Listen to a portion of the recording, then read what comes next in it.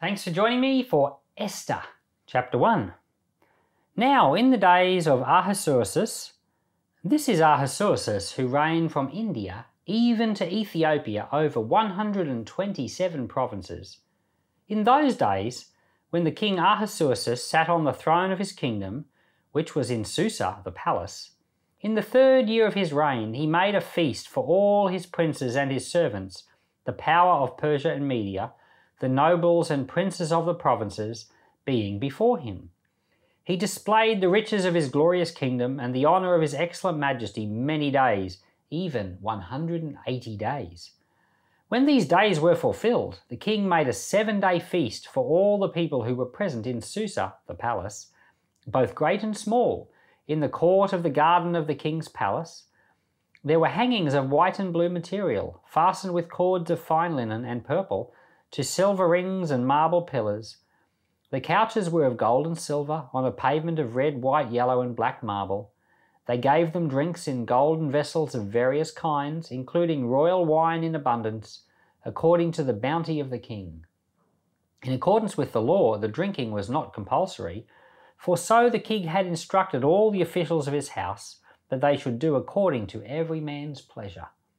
Also, Vashti the queen made a feast for the women in the royal house, which belonged to King Ahasuerus. On the 7th day, when the heart of the king was merry with wine, he commanded Mehuman, Biztha, Harbonah, Bigtha, and Abagtha, Zethar, and Carcass, the 7 eunuchs who served in the presence of Ahasuerus the king, to bring Vashti the queen before the king with the royal crown, to show the people and the princes her beauty, for she was beautiful. But the queen Vashti refused to come at the king's commandment by the eunuchs.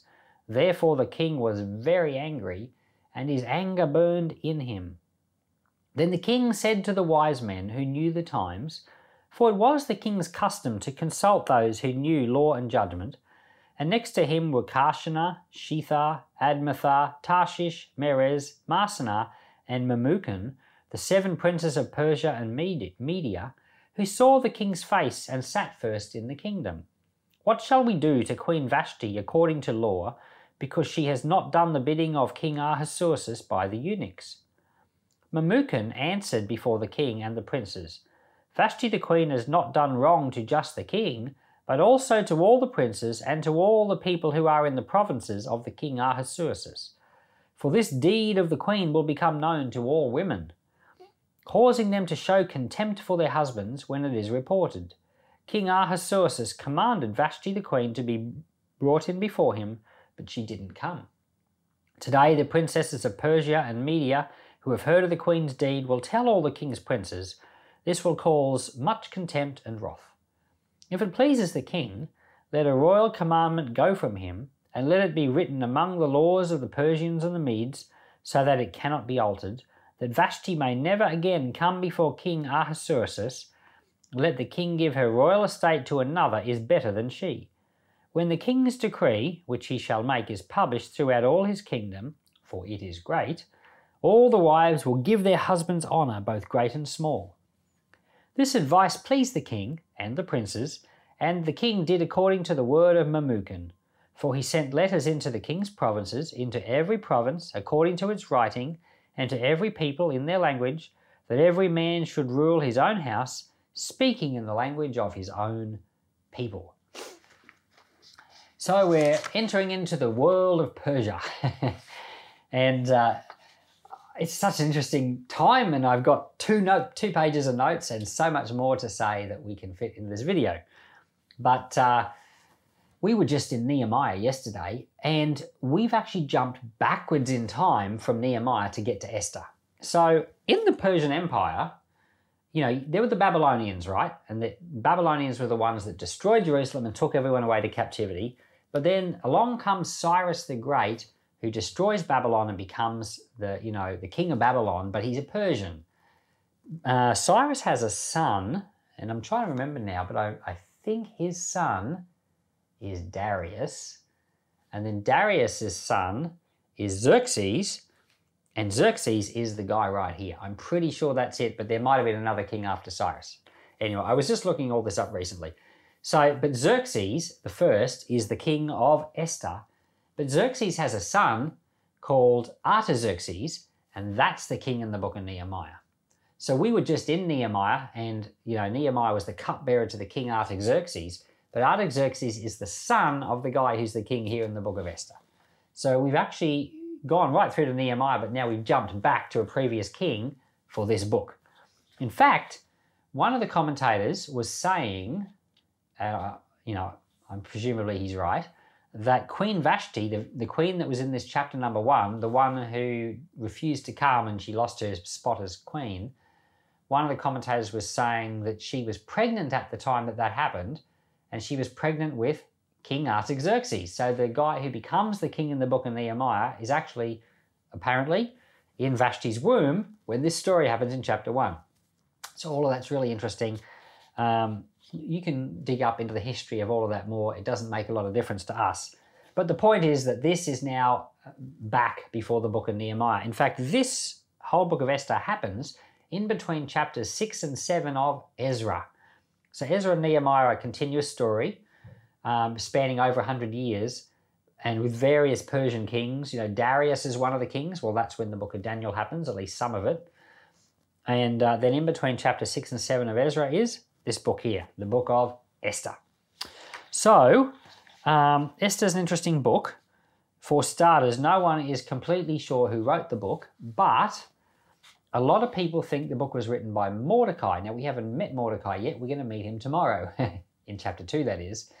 And Mordecai is one of the main protagonists of the book, one of the main good characters. And we're going to meet him tomorrow. And some people, in fact, Josephus, the famous historian, thinks Mordecai wrote it. And I think that's a pretty good thing to go with. But there are a few Bible writers who think Ezra wrote the book. I'm not really sure about that because, we all have our theories. But anyway, that's another one of the popular suggestions. Now, something I found super interesting was the Dead Sea Scrolls. You've probably heard of them. The Dead Sea Scrolls are a discovery of scrolls, biblical scrolls, and other scrolls that were found at the Dead Sea at a place called Qumran. And, during the time of Jesus, they had all these different groups of Jews, the Pharisees, the Sadducees, the Essenes, and the Zealots. And the Essenes were the people that they went off to live on their own. They secluded themselves because they felt like the other Jews were unholy. They weren't doing it right. So they secluded themselves. But one of the things they did was they made copies of Bible scrolls. Thank God they did, because when the Dead Sea Scrolls were discovered, they found 900 scrolls. And a lot of our Bible translations today are made so much better and more accurate by these discovery of old scrolls. So it's terrific. And but when they went through, they found a copy of every single book of the Old Testament, except for, you guessed it, the book of Esther was not there. And so there's been this grand old discussion. Why was Esther not? Why did the Essenes, who used to make copies of scrolls, why did they not include Esther? And one of the main theories that people keep coming up with is that the word or the name God is not mentioned anywhere in the book of Esther. And so I guess, get your Bible out, start flicking through, see if you can find the word God anywhere in there. In the book of Esther, you can't. Now, what happened was, at some point later, around about 300 years after all this happened, somebody, at least this is how the story apparently goes, somebody thought that they needed to fill in the missing name of God, and they wrote all these extra bits to Esther, which were written in Greek. So the book of Esther is written in Hebrew, but someone made extra bits of Esther which were written in Greek, and they were kind of added in. So in different places through the book, Esther will say a prayer, or it'll include things Mordecai said, or things he said when he was praying and fasting. So a lot of God stuff got added in. And those are called the extra chapters of Esther. And when the Bible was being translated into Latin, by Jerome in around about 390, he was looking at this, and he got all the Greek bits, and he thought, they're not really a part of the original story. He tacked them on the end, instead of leaving them inserted into all the various spots. So we're going to get to the extra chapters of Esther in a few years when we do the apocryphal books. It's not considered by a lot of Christians to be a part of the Bible, but it's still very old material. It could be true, but in any case, it's certainly interesting, and we'll get to it. Just letting you all know that that's what's ahead. But the book of Esther doesn't have the word God in it. I don't know why it wasn't included in the Dead Sea Scrolls. Perhaps they just didn't think it was a part of the Bible because it's more of like a story. I don't know. But I want to say that God is everywhere in the book of Esther. As we go through the book of Esther, it's so obviously wrong to say God's not in the book of Esther. He's everywhere. He's in it. He's in the in all the events that happen. He's clearly with Esther. In fact, Esther's actually a picture of the Lord Jesus Christ, and Mordecai is actually a picture of the Holy Spirit. All the way through the book, you can see both of them reflecting Jesus and the Holy Spirit all the way through, and they're a great lesson to us. It's one of the most terrific books of the Bible. God is so thoroughly in every part of this. And when I was thinking about this, it reminded me of the struggle that a lot of Jewish people have today. You know, a lot of Jewish people, they're so sincere about the Lord, but they just cannot see Jesus, who is everywhere in the Old Testament. So Jesus is everywhere in the Old Testament. And as you know, especially when we were going through Leviticus, Numbers, Deuteronomy, Joshua, and the Judges, we were pointing out that Jesus in all those different places. Jesus is everywhere in the Bible. Even the idea of a king over God's people, that's Jesus. You know, Samson going like this and pushing the pillars, that was Jesus. Jesus is in so many places. Jesus is even typified by Esther in this book, but Jewish people cannot see it. And so here you've got a book where the name of God is not there, but God is clearly there, and Jewish people know that. And yet that's an exact example of Christ, who's everywhere through the Old Testament. He's not named. The word Christ doesn't appear, although it is kind of obviously mentioned in a few places, but Jesus is everywhere. If you ever think of Jewish people, pray for them. Pray that their minds would be enlightened. Paul said in 2 Corinthians 3 or 4, somewhere there, he said that there was a veil over their minds that was stopping them from seeing.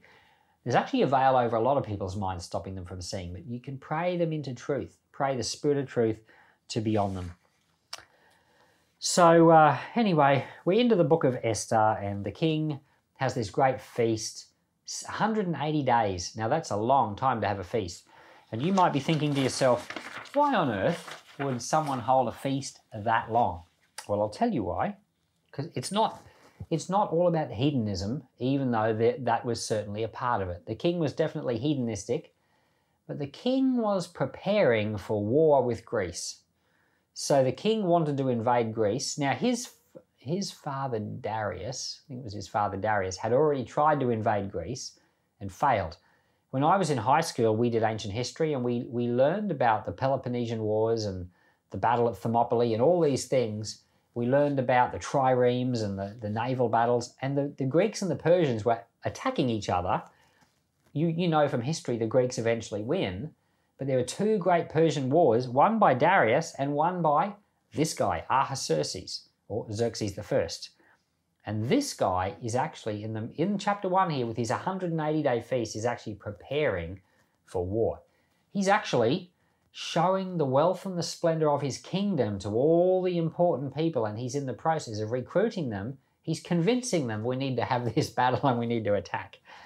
So it's basically propaganda, public relations, it's planning, but all done with winning people over with wine, showing them how much wealth the kingdom has. We can afford this battle.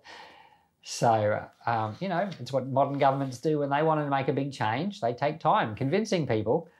And the king, he was doing it with a big, big feast. But in the process, of course, his wife refuses to come. Now, there's different theories about this too, because it says that he wanted her to wear her royal crown and show off her beauty. Some commentators thought that meant that he wanted her to come and stand out naked in front of everyone and just with her royal crown on.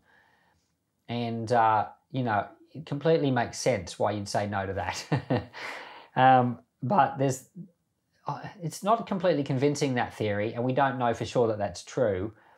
Commentator Brenneman, he said that in the culture of the Persians, it was very common for the women that belonged to the king to have veiled faces.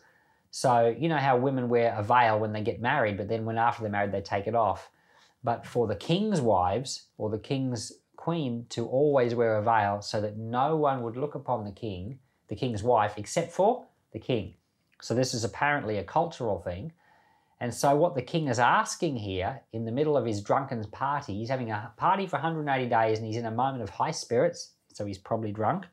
And in that moment, he wants to show all the people how beautiful his wife is. So he wants her to come wearing her royal crown.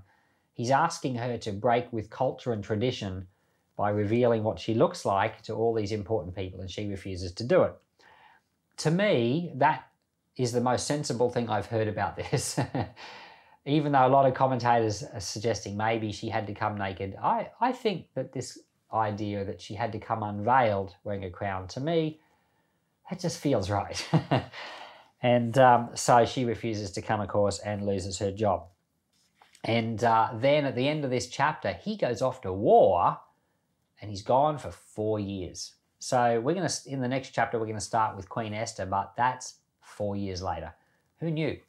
Anyway, the book of Esther is a fascinating book. Thanks for joining me in it. And stick around with me for the next 9 days as we explore life in Persia and the amazing way that the Lord works through the people in it and through our lives as well. Lord, thank you for the book of Esther, one of the most fabulous stories in the Bible. And I ask that it would live for us as we go through it in these days ahead. In Jesus' name, amen.